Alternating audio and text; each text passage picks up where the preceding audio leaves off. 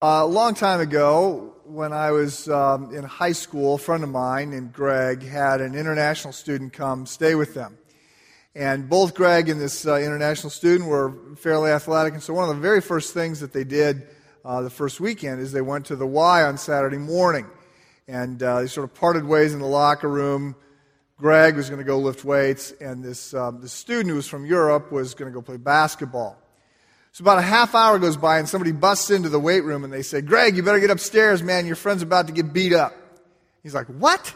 So he goes running up to the gym upstairs, and instantly he can see what the problem is. So there's a pickup basketball Saturday morning, and this student kept not getting allowed to play on a team. And new teams had formed, and he was never picked. And eventually he thinks, well, this is because I'm an international student. Everybody's picking on me. He's not going to put up with it anymore. He's trying to force himself on a team, and things are getting a little bit hot and heated. And my friend was able to instantly tell what was going on.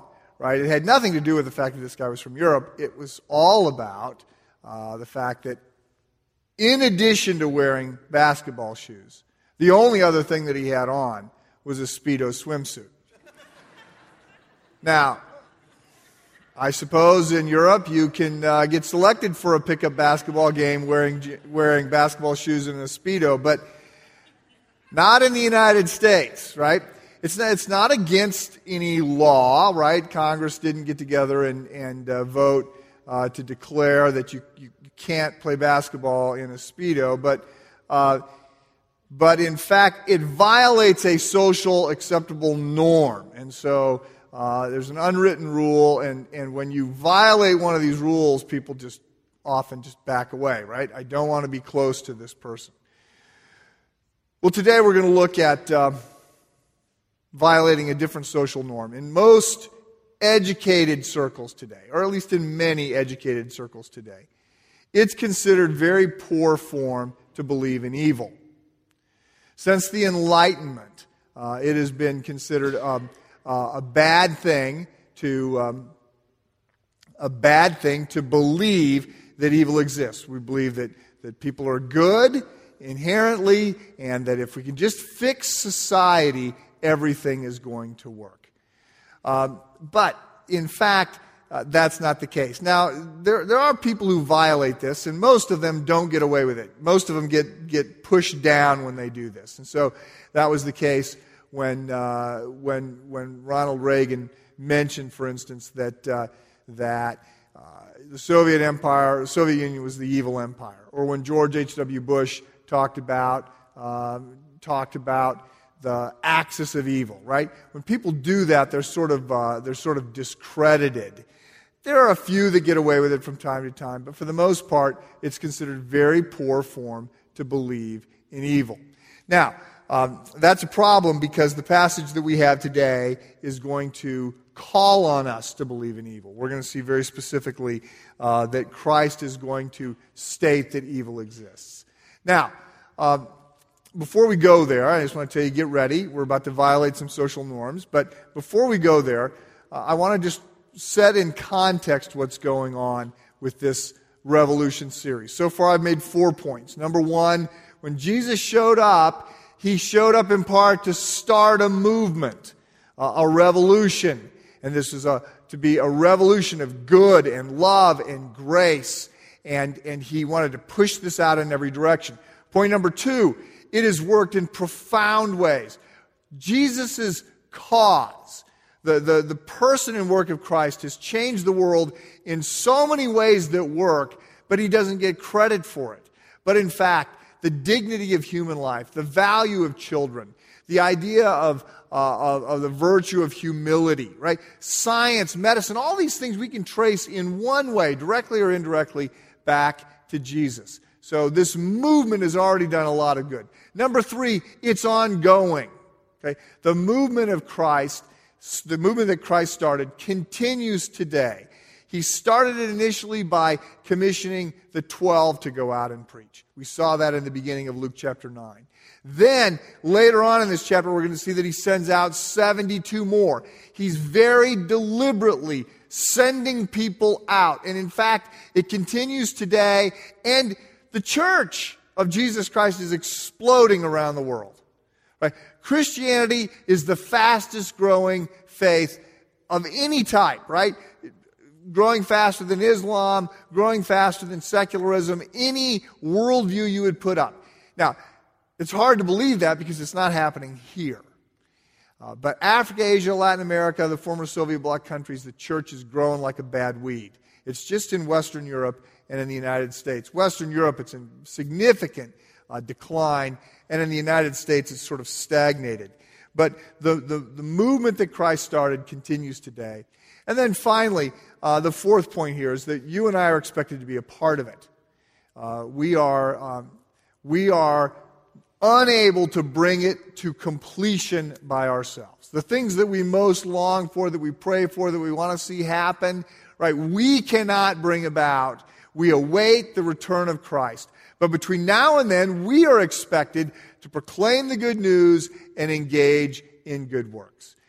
So, that was part of the setup. The other thing that I just want to remind you of is that in Luke chapter 9, Luke has arranged things to try and answer the question that Herod asks at the very beginning. So, beginning of Luke chapter 9, Herod says, wow, who is this guy? I beheaded John the Baptist. Who's Jesus? Why is he causing so much of a ruckus out there? And so, the first thing that we get in Luke's answer is Jesus feeds the 5,000. Right? Demonstrates his power and his compassion. And by the way, thanks for doing that. We had this, Feed the 5,000 campaign here, and every campus brought in more food than we were hoping for. So great success on that front. We need more of these acts of revolution going on. But the first thing that Luke sets in the queue was Christ feeding the 5,000. Then we get Peter's confession. So, who am I? Jesus says. And Peter says, you are the Messiah, the Lord's Christ, right? You are the anointed one that we've been waiting for. Then the third thing up is we get the transfiguration. So Jesus invites Peter, James, and John to go further up the mountain, and there he sort of turns the mute button off.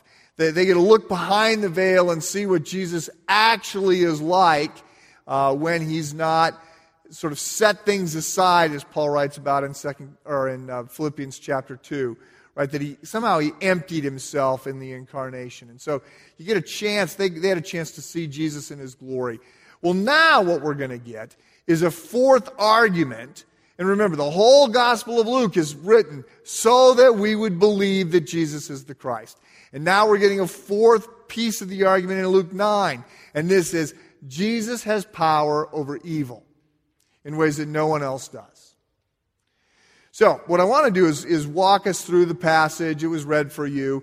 Then I'm going to double back, talk a little bit about the two big issues that get raised here, healing and evil, and then we'll close. But I want to, in Bible study, the main thing is always to keep the main thing the main thing. And so, the main thing here, the reason this passage is here, is not to talk about healing, it's not to teach us about evil, it's to point to Jesus. Okay? He's God. This is another part of the argument that Jesus has powers and abilities that no one else has because he's different from everybody else. So, reading Luke chapter 9, verse 37. The next day, when they came down from the mountain, a large crowd met him. Okay, so after Jesus sent the 12 out, right, and they preached for the first time, and we did something like that last week because we want to be a church that is helping other churches and helping people get ready to go out and do ministry. Through the 8 services, we had 6 different young preachers preaching. And that's just part of the commitment. We get help by all kinds of churches. We want to help other churches. So that's part of the commitment that we have, to let some people who are in training. Nobody was preaching their first sermon here last weekend. Some have obviously preached a lot. But Jesus is now, they're coming down the mountain from a little debriefing session after the disciples preached for the first time. Instead of going to the Hilton, courtyard for a little corporate debriefing conference room. They just went further up the mountain, and that's where the transfiguration happened. Now they're coming down from the mountain. After they came down, verse 38, a man in the crowd called out, "Teacher, I beg you to look at my son, for he is my only child. A spirit seizes him and he suddenly screams. It throws him into convulsions so that he foams at the mouth. It scarcely ever leaves him and is destroying him." From the mountaintop experience, quite literally, being with God in His glory, they descend to one of the most horrific things we can be around, and that is the desperation of a parent who can't help a young child. And we think probably because of the word used here, it's kids between the ages of 5 and 10. And so this is hard. Now, it's worth noting, I've been making this point, made it already once in the sermon, that we seldom appreciate the way Christ and His kingdom have already changed the world in ways that work. One of the things that Jesus did was He changed the status of children. Okay? It's hard to imagine how kids were treated in the past. But in the ancient world, it was not uncommon. There's no birth control, right? Food is somewhat limited. So it was not uncommon for a newborn, especially a girl, to be left outside after birth to die. And it's interesting because there's a new argument that's sort of going around in academic circles that says the reason that the Christian church exploded in the first few centuries, right, had nothing to do with who Jesus was or the power that Jesus had.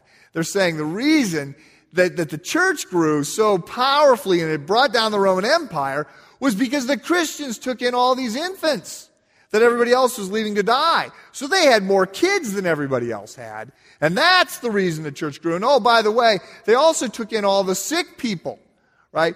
And if they nursed them back to health, and we know that the Christians, we know from writings, that the Christians would often pick up the people that were sick with the plague. And their family had taken them out to the street corner and left them saying, "You're sick, you're probably going to die. I don't want to be close to you because I don't want to get infected." Well, so now the thing is, well, then the Christians, because they were taking care of these people, they got the immunities first. And so then they grew, plus all these people that they saved, they became Christians. And so that's the reason the Christian church grew. Okay, whatever.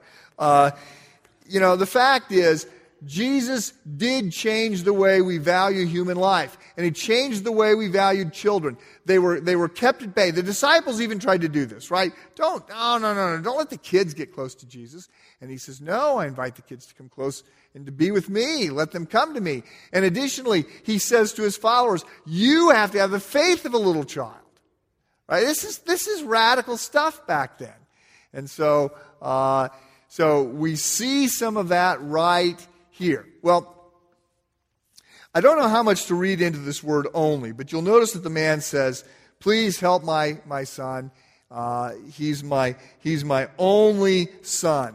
And, in an agrarian economy, pre-capitalistic society, children were often economic assets, right? Because they could work in the field, they could help fishing, they could do other things when they were still very little. I assume that you've noticed that children are not economic assets today. I have my boys have helped me since the stroke, and I've been very proud of them, and they've helped in numerous ways, tirelessly. They've done so much more than I expected. I'm very thankful. But I've pointed out to them they're still not cash positive, right? In the grand equation here, right? Children are not a financial asset. In an early first century setting, they were. And additionally, they were also your 401k plan, right? Because you took care of them when they were little. The deal was, okay, when I get old, you're going to take care of me. And so maybe some of that is what informs this guy when he says, please, I'm desperate. He's my only child. Whatever the case, obviously, it's horrible. And Matthew and Mark tell us more about this than Luke does. The child is often falling into the water in a convulsion, or he's falling into the fire. So the parent, whether the mom is around, we don't know. but you can imagine, even if the mom is around, it's a 24/7 deal to watch this kid, to make sure that he's safe. And the father is desperate. Now, what's happening here? The spirit seizes him, he screams, it throws him into convulsions, he foams at the mouth, it hardly ever leaves him, it's trying to destroy him. This could easily sound like an epileptic seizure. Right? I mean, that can easily be what it sounds like. Now, for the record, that's not what Dr. Luke, and remember he's a medical doctor, first century medical doctor, but he's a medical doctor. That's not how he describes it. And furthermore, it's not how Jesus treats it. Right? Jesus treats it as if it is a spiritual problem, not a physical one. When I was in college, living in a fraternity, there was a particular fraternity brother who, whenever this faith healer would come on TV, would invite all, go up and down the halls announcing it and, announce free beer, let's come watch this faith healer, yell and scream, throw stuff at the TV. And I just learned, when this guy was coming on, I had to get out of the house because they'd come knocking on my door and go, hey, Woodruff, this guy, you hang out with this guy, right? Look at this. And it was just like, oh my goodness. I mean, he was loud, he had bad hair, he wore gaudy suits, and he's screaming, demons to come out of vacuum cleaners and everything else. And furthermore, he's telling everybody to send in money. So I just stayed away. The guy horrified me, and it was embarrassing. But the truth is, even if he didn't have bad hair and gaudy suits, and even if he wasn't so relentlessly trying to get money, it was embarrassing for him to suggest that every physical problem has a spiritual root. And this idea that many people have because of passages like this, this idea is really one of the first things that unnerved me after I came to faith. I've said it took me quite a while to sort of make peace with the claims of Christ and put my weight down and step over the line. And after I did that, I remember sitting in a friend's basement, and I'm telling him that I've made a decision for Christ. And I knew that he wouldn't be happy. He was not. But I was very excited that I'd finally done this, and I wanted him to follow me.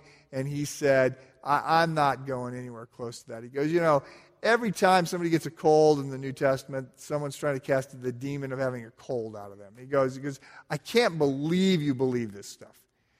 And I remember at the time, I didn't know the Bible very well. I remember at the time going, oh, yeah, I forgot about the demon thing. What in the world am I going to do with that? How am I going to make sense of that? So here's just a couple things. There's no suggestion that every physical problem has a spiritual root. And as a matter of fact, the only time we really see much about demons is in the Gospels around Christ. Almost nothing in the Old Testament. And after Christ's death and resurrection and ascension, very little as well. It's obvious that during the time of Christ, his presence is causing such a sort of a cosmic struggle between good and evil that all kinds of surprising things were happening. So the people there are surprised.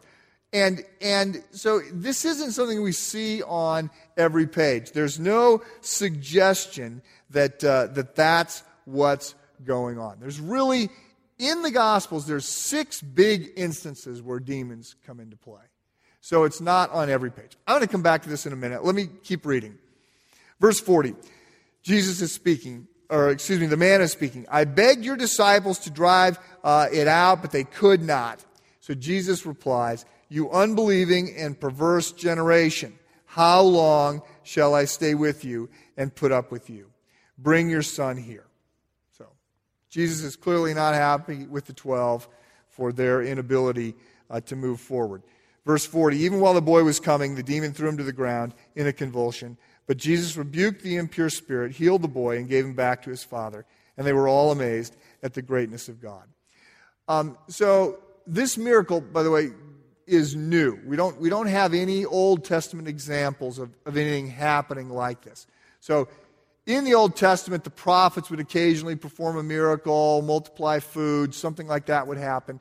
But we don't have anything with demons. So this is the first time we see somebody going toe-to-toe with evil and triumphing. Secondly, I'll just note that there's no theatrics behind this, right? No bad hair, no gaudy suit, no prayer towel, no send in your money. Jesus just sort of calmly and quietly rebukes the spirit. And what we have really is what you see in the Gospels is Jesus is moving from town to town. He just brings the kingdom with him, right? He's fixing things that are wrong. Healing people, rebuking evil, challenging unjust systems, reaching to the margins of society and pulling in the people that everybody else is ignoring. He's just bringing his vision and values, and he's making things right. And that's what we have here.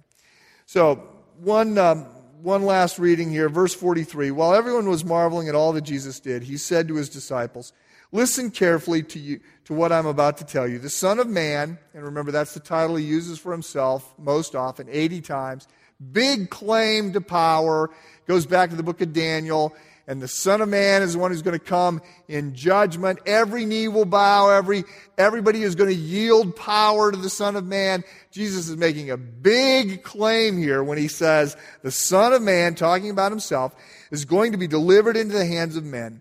But they did not understand what this meant. It was hidden from them, so they did not grasp it, and they were afraid to ask him about it. Jesus is going to leave Galilee and start his march to Jerusalem. He's about 2.5 years into his public ministry here. He's going to be marching and stopping and preaching along the way, going to Jerusalem to die. He will repeatedly tell the disciples that he's going to die, that he's going to Jerusalem to suffer, and they will not get it. And many people don't get this passage. They're like, what is going on? Jesus heals a boy, and the next thing you know, he's saying, I'm going to die? I mean, this is like, whiplash. Why is he doing this? Well, again, he's answering this question that Pilate asked. Who is Jesus? Well, he's the Savior of the world. He's going to lay down his life as the sacrificial lamb, right? This is all part of providing the answer. So, again, the main thing is to keep the main thing the main thing. And what we have here is another illustration of how Jesus is different than you and me, better than you and me. Not just a teacher, not just a moral revolutionary, but in fact, God himself. He has power over evil. Well, having said that, there are two things that I think demand a little bit of comment from this passage. One of them is about healing, and one of them is about evil. When it comes to healing, there are two questions. The first question would be, is God still healing people today? Right? Can I pray for God to make me well, to extend my life? Okay? This is an easy question. The answer is yes. And we are instructed to pray for healing, and we do. I do often. James 5:14 says, if any of you is sick, invite the elders to come and pray for you that you might get well. The elders meet every Sunday morning to pray. There's always people up front at the beginning of the service, or at the end of the service, welcome an opportunity to pray for you. So, yes, we can pray for that. And I can point to a number of folks who sort of against the medical odds, right, see their life extended in this congregation. So, yes, is God still healing people? But that leads to the second question, which is, why isn't he doing it more? Okay, in the New Testament, in the Bible generally, healings are never reported as a big deal. Right? I mean, when the biblical writers want to get our attention and say God is awesome, they point to creation, they point to the parting of the Red Sea, they point to a number of things that he's done, but they don't point to healing. And the implication is that healing is sort of a relatively easy thing for God to do. It's not a big deal. But if that's the case, then why doesn't he do it more? Right? Why doesn't he heal my child? Why doesn't he heal my husband? Why doesn't he heal my mom? Why doesn't he heal me? Okay. Well, this is a hard question to answer. But there are some things I think that can be said and at least should be noted. Can God heal us? Absolutely, we're instructed to pray to that end. But it appears that he often has a different plan. And in fact, that he is often going to use horrible things, at least things that we would describe as being horrible, for our own good. And I know of a number of people who will say to me, and I wrote about this in book 5, people who will say to me, you know what, in retrospect, getting cancer was the best thing that ever happened to me. Right? This struggle, losing my job, was the best thing that ever happened to me.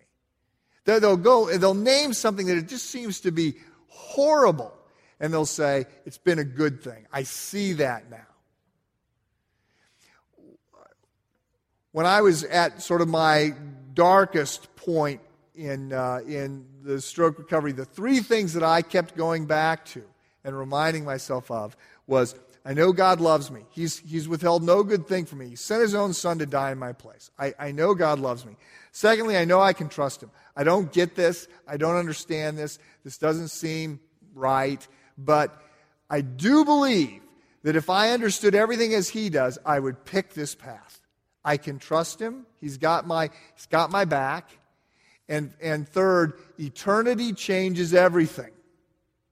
Right? If I'm going to live forever, then that really reframes the momentary suffering and difficulties that I might have to go through. So I think we have to say God often has a different agenda than we can understand. The third thing that I'll say about healing is sometimes God seems to heal people through supernatural means. Other times, and I would say most times, God seems to work through the agency of medicine, doctors and nurses and other people. And that sometimes it's really hard to tell what's happening. So it's been almost 11 months since I had this spontaneous arterial vestibular dissection that led to a stroke. And I went back about 6 weeks ago. I went back to RIC, downtown, where I stayed for 3 weeks. And I went back to say thank you to the doctors and nurses and therapists and others that cared for me. And it was a very moving experience because many of them did not recognize me. And all of them were saying, oh my goodness, I can't believe how good you're doing. And some of them have tears in their eyes because they go, I just don't get to see this. I just don't get to see people that I've worked with get better like you've gotten better. And it was more than one at that point said, you're a miracle. And I've noted that over the course of the last 11 months, I've had a number of people tell me that I'm a miracle. And the more people know about what happened to me, the more that their doctors and nurses and others, the more likely they're to say, "What you are a miracle." Now, I don't know how my recovery happened. I mean, I don't understand. I know that there were hundreds, thousands of people praying for me. And maybe in heaven, we'll be able to see how all these things go together. I know many of you were praying for me. Thank you. I don't know to what extent it was God superintending my recovery, but there were days where I could see myself getting better every 5 minutes. It was just shocking. How much of that recovery is just good medical care? I don't know. But I do know this. When people say, you're a miracle, I look and I go, well, my recovery doesn't seem to match the kind of healings we see in the New Testament. For starters, they all seem to be instant. Right? The blind see, the deaf hear, the people that can't walk suddenly can. Right? And I've had, 10 and a half months of therapy. Right? I'm still in therapy. Hundreds of hours of, standing on one foot and, trying to do this stuff and all of that.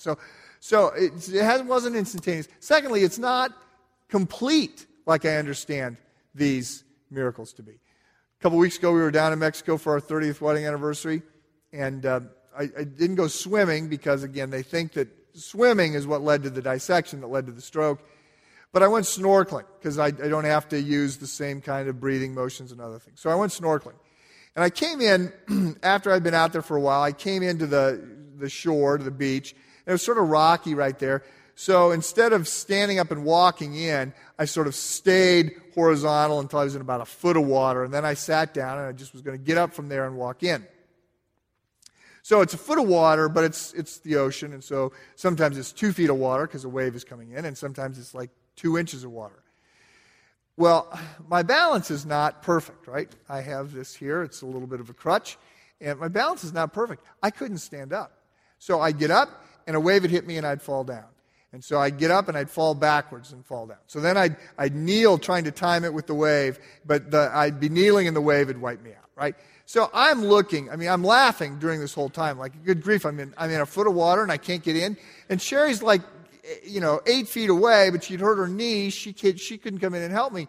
And I just look like a typical drunken tourist, right? I'm in a foot of water, and I'm just splashing around, crawling, trying to stand up, laughing, and it's like I can't get up. Finally, Sherry says to this older guy, she says, he hasn't been drinking, he had a stroke, he doesn't have any balance. And the guy's like, oh, well, I'll go help him. And so he comes out and helps me in. And so, it's not like I would say I'm a great poster child for a miracle here. I couldn't stand up in a foot of water. So it's not like it's a perfect outcome yet.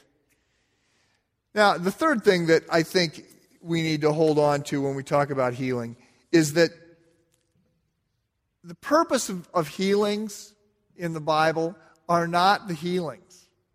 They're signs for God's power. And in this case, they're pointing to Jesus. Right? Everybody that Jesus heals has died. He raises Lazarus from the dead. Lazarus dies. Right? It's not a permanent solution. It's not the purpose of what Jesus showed up to do. The miracles are big arrows pointing to Jesus. That's the point of the passage. Look at this guy. He can do something no one else can do. He can defeat evil. He can heal people. Right? He's different than everybody else because he's God. Okay, well then, just ever so briefly, a couple comments about evil. I'm circling back to the beginning. There's really 3 views out there today. There's the view that says evil doesn't exist, which is advanced by secular people and by people who often buy into an Eastern philosophy that says there's really no... It's hard to separate good and bad and other things, and those are value judgments that are often not affirmed in that worldview. There's a second camp that says there's a big titanic struggle between good and evil, that we're locked in, and both good and evil have their deities, God and Satan, and they're locked in this ongoing struggle. And then there's a third view, which we find in the Bible, which says good and evil are... It's not the second view, because evil is not equal to good. Okay, so God is all-powerful, and Satan is very limited, and was created by God. It's not dualism. It's somehow God has allowed evil to go on for his purposes, but it will eventually be destroyed. So these are the 3 views that are out there, and the Bible is quite clear that evil is real and that it exists. And it's been hard in a culture where I've had enough education to know that we're not supposed to believe in evil. It's been hard to affirm evil. But I've come to the point where I came to the point long ago where I said, okay, it's not just that evil is real. There are spiritual agents of darkness that are real. Right? I didn't come happily to the belief in demons and Satan. Who in their right mind would be happy to believe in Satan? Right? But I came to this view because I could not, first of all, make sense of Jesus and his ministry without affirming that there was some personal spiritual forces of darkness trying to undermine people. Secondly, I couldn't make sense of stories that were being related to me by people that I respect. Now, full disclosure here, I don't have a lot of experience with evil. I didn't, I just was never attracted when my friends were going, oh, let's have a seance, let's get a Ouija board, let's go to a palm reader, let's, do this. It was just sort of like, that sounds like it might be trouble. At best, it's just a vaudeville circus act and they're going to take your money. But maybe there's something there, and if there's something there, I don't want to be anywhere close to it. And I would say, don't go anywhere close to that stuff. It's just, again, I'm sure most of it is just people ripping you off. But I think some of it is at least efforts to tap into a dark power that you do not want to go close to. And so I don't have experiences with that, and I've never sought out opportunities to pray for people that are supposedly demon-possessed. I've been in those meetings. I've gone places to pray for people that others think are possessed. And I've been in places where I think, okay, something is wrong here, and I don't know what it is. Something evil is happening here. I don't know how to describe it, but I don't want to be here. So I've also got friends, especially those that went onto the mission field, that come back with stories. These are people that I trust, and they tell me stories, and I go, yeah, okay. I don't know why I wouldn't believe that. I believe in a God who is a spirit. I believe in angels. Why would I not believe in evil angels, other than I just don't want to? So I think that this is the story. Now, here's what I would say about this. And with this I close. Don't be obsessed with evil. Don't fear it. Right? The great hymn by Martin Luther, A Mighty Fortress is Our God, talks about evil and says, look, if we in our own strength were confiding, then our striving would be losing. We're not the right man on our side, the man of God's own choosing, Jesus. And it goes on then to say, though this world with devils filled should threaten to undo us, we will not fear, for God has willed His truth to triumph through us. We tremble not for him. He's talking about the prince of darkness. We tremble not for him, the prince of darkness grim. His rage we can endure, for lo, his doom is sure. One little word shall fell him. So look, the whole point of this passage is that Jesus is bigger than evil. Right? So we don't have to fear evil. We just have to avoid it. And we have to not mock it. We have to understand. It's not helpful if we forget that we're in a battle of eternal consequences. And there are dark forces trying to undermine us. But run to Jesus. Focus on Jesus. And all this is taken care of by Him. Let's pray. Heavenly Father, once again, we thank you for this book recorded by Luke, outlining some of what Jesus taught and did. Father, there's obviously two big prayer requests. One is for healing. I know there are people here who are broken, who are struggling, who are frustrated, who are distraught for their own physical health or that of somebody they dearly love. And we continue to bring them before you and to pray for your favor and that you would extend life. And the second is, Father, keep us from evil. Remove temptation. Destroy, shut down the evil one. May we have an ability to see reality a little bit more clearly than we do. And to understand the need and opportunity we have to run towards Jesus. In His name we pray. Amen.